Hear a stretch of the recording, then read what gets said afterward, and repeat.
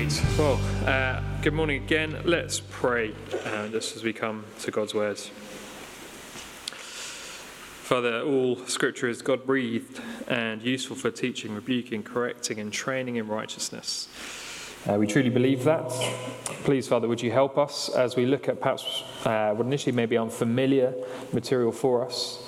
Yet, please, Father, would you teach us wonderful things from your word today. We pray in Jesus' name. Amen. Many of our lives are controlled by our diaries, aren't they? I guess in this electronic age, one of the wonderful things is whatever you put in your diary last year, carries forward into this year often.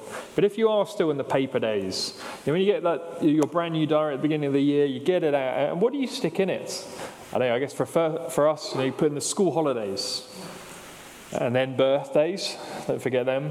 And then some of perhaps the other big markers of the year as they go through. We put things in there which fix the pattern for our years, the flow of what things are to come. And God's people in the Old Testament were governed by a yearly cycle of 7 annual festivals. 7 annual festivals. And we are going to spend 1 week looking at each of these festivals.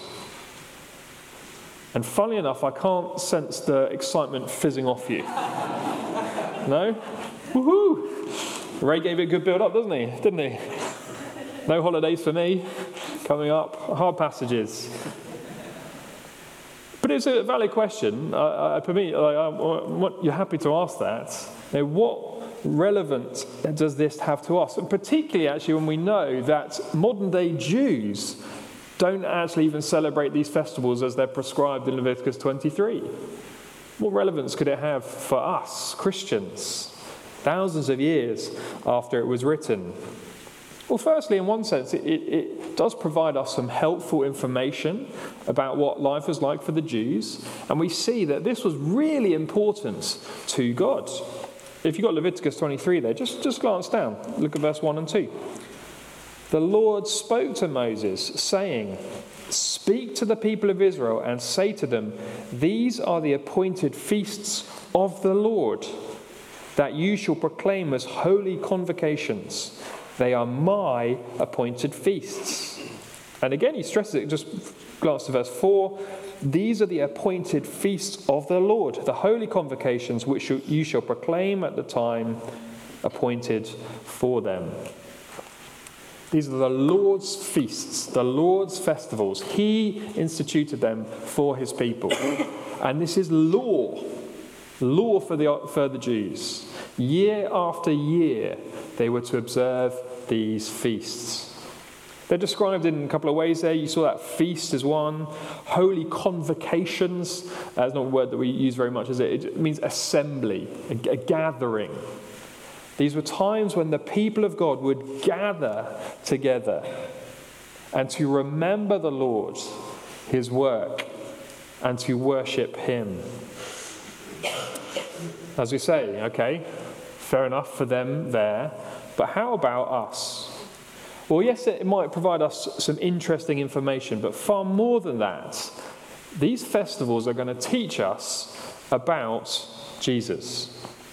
The Apostle Paul writes in Colossians later on, he says, "Therefore let no one pass judgment on you in question," sorry, I can't actually see, "questions of food and drink, or with regard to a festival, or a new moon, or a Sabbath." And here's the important thing. These are a shadow of the things to come, but the substance belongs to Christ. So these festivals, these feasts, Paul describes actually as a shadow, where the substance, the reality is Jesus. Now, if you came across this scene, you came across this in a park or something, you saw it, what would you be looking at? Well, your focus would not be on the shadow on the back wall. You might look at it and go, "Oh, that's quite an interesting shadow." No, your focus, quite rightly, is going to be on the statue in front of you. And in that sense, Paul says, as important as these festivals were for God's people, Yet they ultimately find their fulfillment, their reality, their substance in Jesus.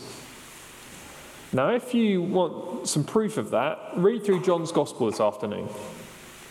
As you read through, about 20 times Jesus is specifically mentioned as doing something at a specific festival.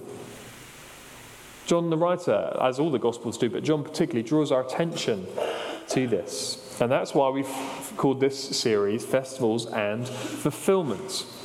So if you want to know what our plan is, really each time we're going to jump through some steps. First off, we want to see where the festival came from. How did it originate?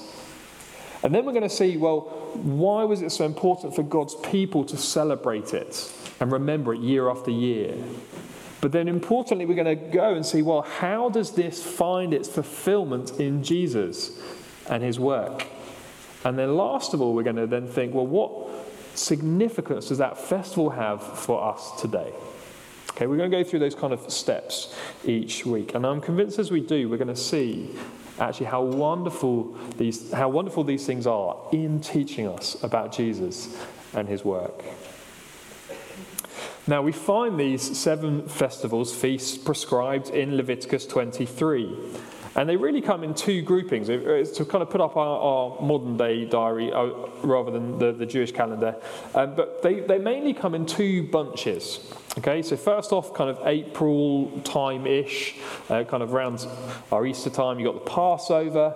And as we see, the Passover and the Feast of Unleavened Bread are very much connected. We're going to look at them in 2, but they come together. Literally, they come together. Then you've got the first fruits. A bit later on, we get the first Feast of Weeks. And then the next batch come with the Feast of Trumpets, the Day of Atonement, and the Feast of Booths. Now, Leviticus 23 is going to be our base camp. So here's my slight disclaimer. We're not just going to be doing a sermon series on Leviticus. We're going to use that as our springboard to look elsewhere through the Old and New Testament as well. And none more so than today. Because just look at verse 5. The Passover gets 1 verse. Not much to go on. So let's have a look at it anyway. Verse 5. In the first month, on the 14th day of the month, at twilight, is the Lord's Passover. All we're told here is the timings. We see that it comes at the start of their year. And in fact, from Exodus, we see that this was why their year started now. The Passover marked the start of their year. And notice also the time, twilight, or literally from the footnote, between the evenings. Just store that one away for later. But as I said, verse 4, this is a feast, a time of celebration, a holy convocation, an assembly of getting together. The Passover. Okay, now come back to Exodus 12, and this is where we're going to remain for the rest of our time. Come back to Exodus 12. And so, the Passover. Have a look down at Exodus 12, verse 1. The Lord said to Moses and Aaron in the land of Egypt. Okay, that sets the setting for us for the Passover. God's people were in Egypt. That wicked and cruel Pharaoh who increasingly oppressed God's people. God's people were there in slavery, in bondage, forced labor. And the people cried out to God, and God heard them. He heard them. And so he acted. He rose up Moses, who was going to deliver the people. And Moses and Aaron, went to Pharaoh and said, look, let my people go. And Pharaoh said, no, again and again. And so God sent 9 plagues upon the people. Water turned to blood, frogs, gnats, flies, and so on. And yet still Pharaoh refused to let God's people go. And so in chapter 11 of Exodus, God threatened the last and the worst plague, the death of the firstborn. Every firstborn in the land of Egypt would die. Human, animal. But even with this, Pharaoh still said no. No. But here's the thing, again, though, is that this is going to be every firstborn in Egypt. So that's not just Egyptians, that means Israelites too. And so, facing that prospect of the firstborn dying, God instituted the first Passover. And the solution was a lamb. The solution was a lamb. Have a look at verse 3. Tell all the congregation of Israel that on the 10th day of this month, every man shall take a lamb according to their father's houses, a lamb for a household. And then from verse 4, we can see that this lamb was to be proportionate, as it were. So there was had to be enough for each family. If if the family wasn't big enough to have a whole lamb, they would join together with another family. Verse 5, we see the lamb was to be perfect, no blemishes. And then particularly we see verse 6, this lamb was to be a sacrifice. They were going to kill this lamb. And this first Passover is all about two things. Firstly, it is all about ensuring the people were safe from judgment. The first Passover was seeing the people safe from judgment. See what the people were to do with this lamb. Verse 7. Then they shall take some of the blood and put it on the 2 doorposts and the lintel of the houses in which they eat it. They shall eat the flesh that night, roasted on the fire with unleavened bread and bitter herbs. They shall eat it. So this lamb that they've killed, they were to take the blood with the hyssop branch and to paint the blood on their door frames. And you see the purpose of this blood? Verse 12. For I will pass through the land of Egypt that night, and I will strike all the firstborn in the land of Egypt, both man and beast, and on all the gods of Egypt I will execute judgments. I am the Lord. You see, this plague, the death of the firstborn, was an act of God's judgment. Now you might think that's a pretty severe judgment. Is that a bit much? Every single firstborn in the land? But no. You see, the punishment fits the crime. You see, Pharaoh had risen up against God. He hard-heartedly was ignoring him, not recognizing God as God, rejecting him. And he showed that by rising up against God's people, against God's firstborn. And so God's judgment for Pharaoh rising up against his firstborn was the death of the firstborn. Sorry to interrupt. It's is it closed? Sorry? Yeah, that's fine. Sorry, we just had a problem with a bit of tech. And so God's judgment was the firstborn for a firstborn. But as we said, there was no distinction here in Egypt between the Egyptians and Israel. Unlike some of the other plagues earlier on, there was no discrimination between the Egyptians and the Israelites. And so they faced this danger too. And here's where it all comes together, verse 13. The blood that you painted on the doorframes, the blood shall be a sign for you on the houses where you are. And when I see the blood, I will pass over you, and no plague will befall you to destroy you when I strike the lands of Egypt. You see, this lamb was the way to be safe from God's judgments. They would see the blood and would pass over those houses. The death of the lamb kept the people safe from God's judgments. Secondly, the Passover, that first Passover, was all about setting the people free from slavery. I've already said that was a situation that God's people were in slavery, forced labor, day after day, trying to make enough bricks to meet their quota. And then after a while, when Pharaoh got even more annoyed, they were stopped being provided with the straw to bind it together, and so they had to work even harder to produce the same amounts. Backbreaking work, their freedom gone, slavery.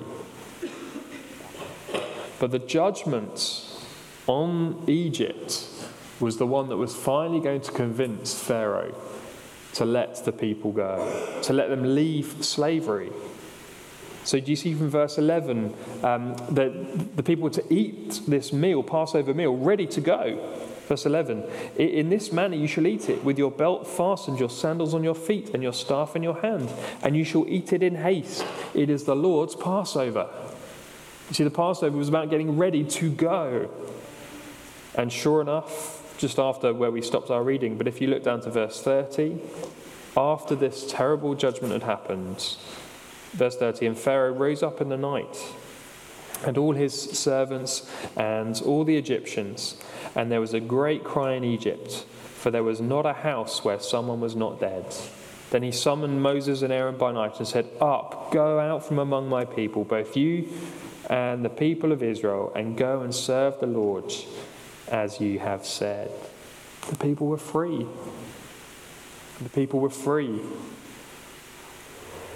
That first Passover was all about making the people safe from God's judgment and setting them free from slavery. And it all was focused around that lamb. That was the first Passover. How about the Passover's reality, the substance, to use Paul's language? Well, the Exodus itself was the highlight, it was the pinnacle of God's redeeming work in the Old Testament for the Jews. It was the greatest display of his steadfast love. And yet Paul can say, no, that was just a shadow. The reality, the substance is found in Jesus and his redeeming work. Just as God's people in Egypt were facing God's judgments, and just as they were in slavery, well, it's the truth of the Bible that every single human being naturally, without his gracious intervention, is facing judgment and in slavery. The Bible's word for rising up against God, the Bible's word for ignoring him and not honouring God as God is sin. And Jesus warns that day of eternal, that day when Jesus will come back the second time, and everyone will have to give an account for his life, and then everyone will have to give an account for their life, and will be sent to one of two eternal destinies, life or judgment, and the punishment will fit the crime. And facing that reality is something that we all must do. So every human being is naturally facing God's judgment. But secondly, every human being is naturally in slavery. You think, what? How's that work? Well, Jesus himself said, everyone who commits a sin is a slave to sin. Slaves in the sense as we're facing that judgment, but also a slave in a sense under that power. And I think we'd all know that experience. There's something that we don't want to do, and yet we try not to, and then we do it. There's something we really should do, we really try, but then we fail to do it.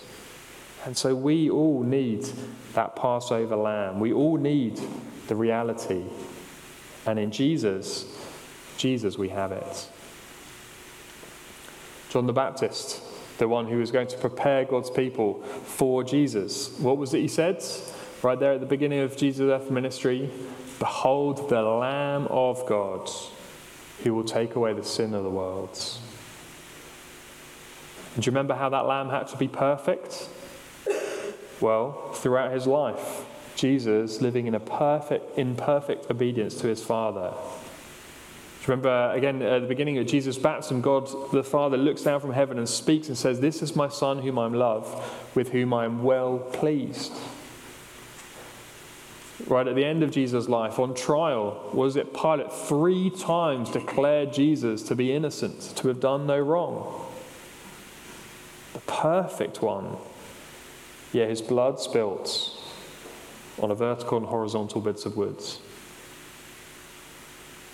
Jesus, as he hung on the cross, given a sponge of sour wine held up on a hyssop branch. But under that blood, his people are kept safe from his judgment. Judgment fell on God's firstborn, so that it would not fall on us. Now, if you're familiar with the Easter story, you'll know that the cross came at the time of the Passover. But what connection you might not have noticed before is exactly when that happens. You see, did you remember from Leviticus 23 when I just flagged it up just briefly? The Passover is to happen at twilight or between the evenings, which according to Jewish tradition was 3 p.m. Now, of course, when was Jesus on the cross? Well, the ninth hour at 3 p.m., he cried out in a loud voice, Eli, Eli, lama sabachthani. My God, why have you forsaken me? As the priests were preparing the Passover lamb in the temple in the city, Jesus hung on a cross outside the city walls. And so, with all this, again, the apostle would declare, Christ, our Passover lamb, has been sacrificed. Far greater sacrifice. You know, every single family in the nation of Israel had to sacrifice that lamb. Jesus is this one lamb. That lamb kept the people safe from, of course, that plague. Jesus' sacrifice keeps his people safe from judgment for all time. Jesus was this once for all sacrifice. And if the Son sets you free, you will be free indeed. Jesus is the Passover's reality. Can I call you this morning to trust him? Trust him to keep you safe from judgment. Trust him to set you free from slavery. You see, the people, God provided this way to be safe. He said, this is what you have to do. And yet the people had to do it. They had to take hold of the promise that actually if they were going to do this, if they were going to be safe from the judgment and set free, well, they had to paint that blood over the doorframe. And in the same way, we are called to believe in Jesus, to trust in him. He's provided that way. We need to take that response, believing that promise that he will indeed keep you safe.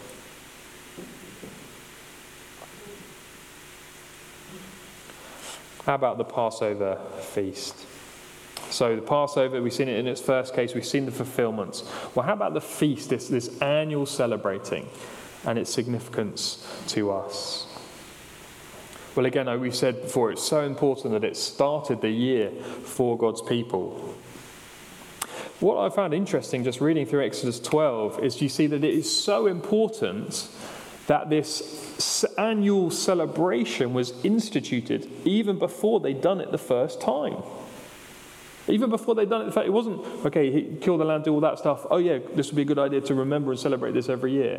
Even before it's instituted for the first time. Moses doesn't tell people to do anything with the lamb until verse 21. And before that, twice God has told Moses that the people are going to celebrate this. It was clearly very important to God that the people hold this feast every year. Why? What was the significance of doing so? If you're on your sheets, just cross out the first two. We're going to save those to next week. But here, let's see the significance of this annual celebrating. Have a look at verse 14. This day, actually, sorry, just before I read that, just one thing I will flag up, sorry, from the first 2 points I mentioned. Just remember that these feasts were a gathering, a holy convocation, a gathering of the people, a time when either in their families or in Jerusalem as a whole, the people were to get together. And now let's look at verse 14, what they were to do when they got together. Verse 14, this day shall be for you a memorial day, and you shall keep it as a feast to the Lord throughout your generations. As a statute forever, you shall keep it as a feast. So you see first there, it was a memorial day. That's, I don't think, a word that we tend to use much, a kind of memorial day. If we're living in America, though, that they have a memorial day each year when they remember those who've lost their lives in conflict, I guess a little bit as we would call a remembrance day. This was a day for remembering the Passover. As they ate that lamb spiced with bitter herbs, they remembered this bitter slavery that they were in Egypt. But not just remembering the slavery, they remembered that great rescue, being safe from judgment because that lamb had died, and being set free from that bitter slavery. And this remembering would go on throughout generations, generation to generation, and it gave the people an opportunity to teach their children that they too would go on remembering. So verse 25, and when you come to the land, that's the promised land, that the Lord will give you as he has promised, you shall keep this service. And when your children say to you, what do you mean by this service? You shall say, it is the sacrifice of the Lord's Passover. For he passed over our houses of the people of Israel in Egypt, when he struck the Egyptians but spared our houses. And the people bowed down their heads and worshipped. See, this Passover celebration was a time of remembering for all the people when God kept them safe from judgments and set them free from slavery. It was a time for remembering. It was also a time for celebrating. Verse 14 again, the word comes up twice in verse 14, you shall keep this.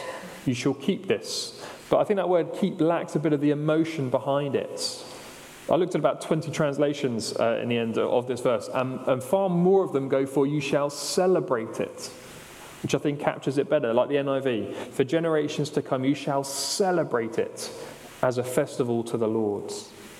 This was a time of joyful remembrance, of a gathering, of a party, celebrating what God had done in the shedding of that lamb. How about us? It's not coming up fairly soon, is it? A month or so, we're going to celebrate the Passover? Well, no, because Jesus is the substance, the reality of it. And yet, joining together, gathering together as his people, remembering and celebrating the sacrificial lamb, in one sense, that's what we do every Sunday. Every Sunday we need to remember because we forget. We need to celebrate because we forget how great it is. Every Sunday, in one sense, we gather together as his people to remember and celebrate his work. But more than that, we don't actually have to wander too hard to see how it applies to us.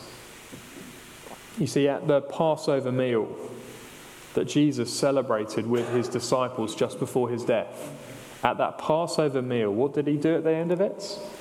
He took the bread and broke it. He took the cup and gave it to his disciples and said, eat, drink. Do this in remembrance of me. He's given us the Lord's Supper to enjoy.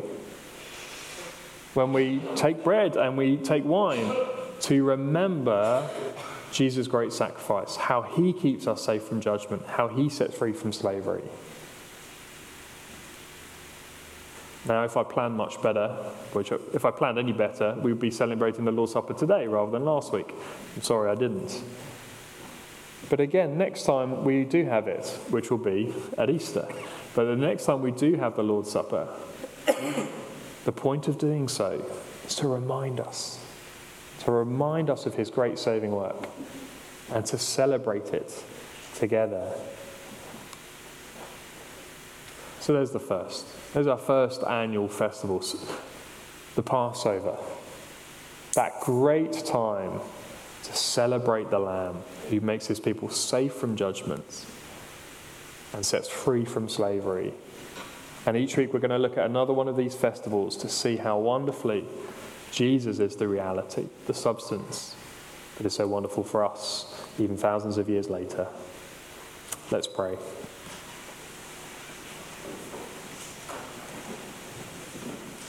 Father, we thank you so much for this Passover lamb. We now bow our heads and we worship that you've provided that lamb to keep us safe from judgment. You've provided the lamb whereby you set your people free from slavery. And Father, please would you help us to remember to celebrate. So often things become too familiar. Perhaps particularly in these next weeks as we look at these feasts, please give us a freshness and an increasing delight in Jesus and his great saving work. We pray in Jesus' name. Amen.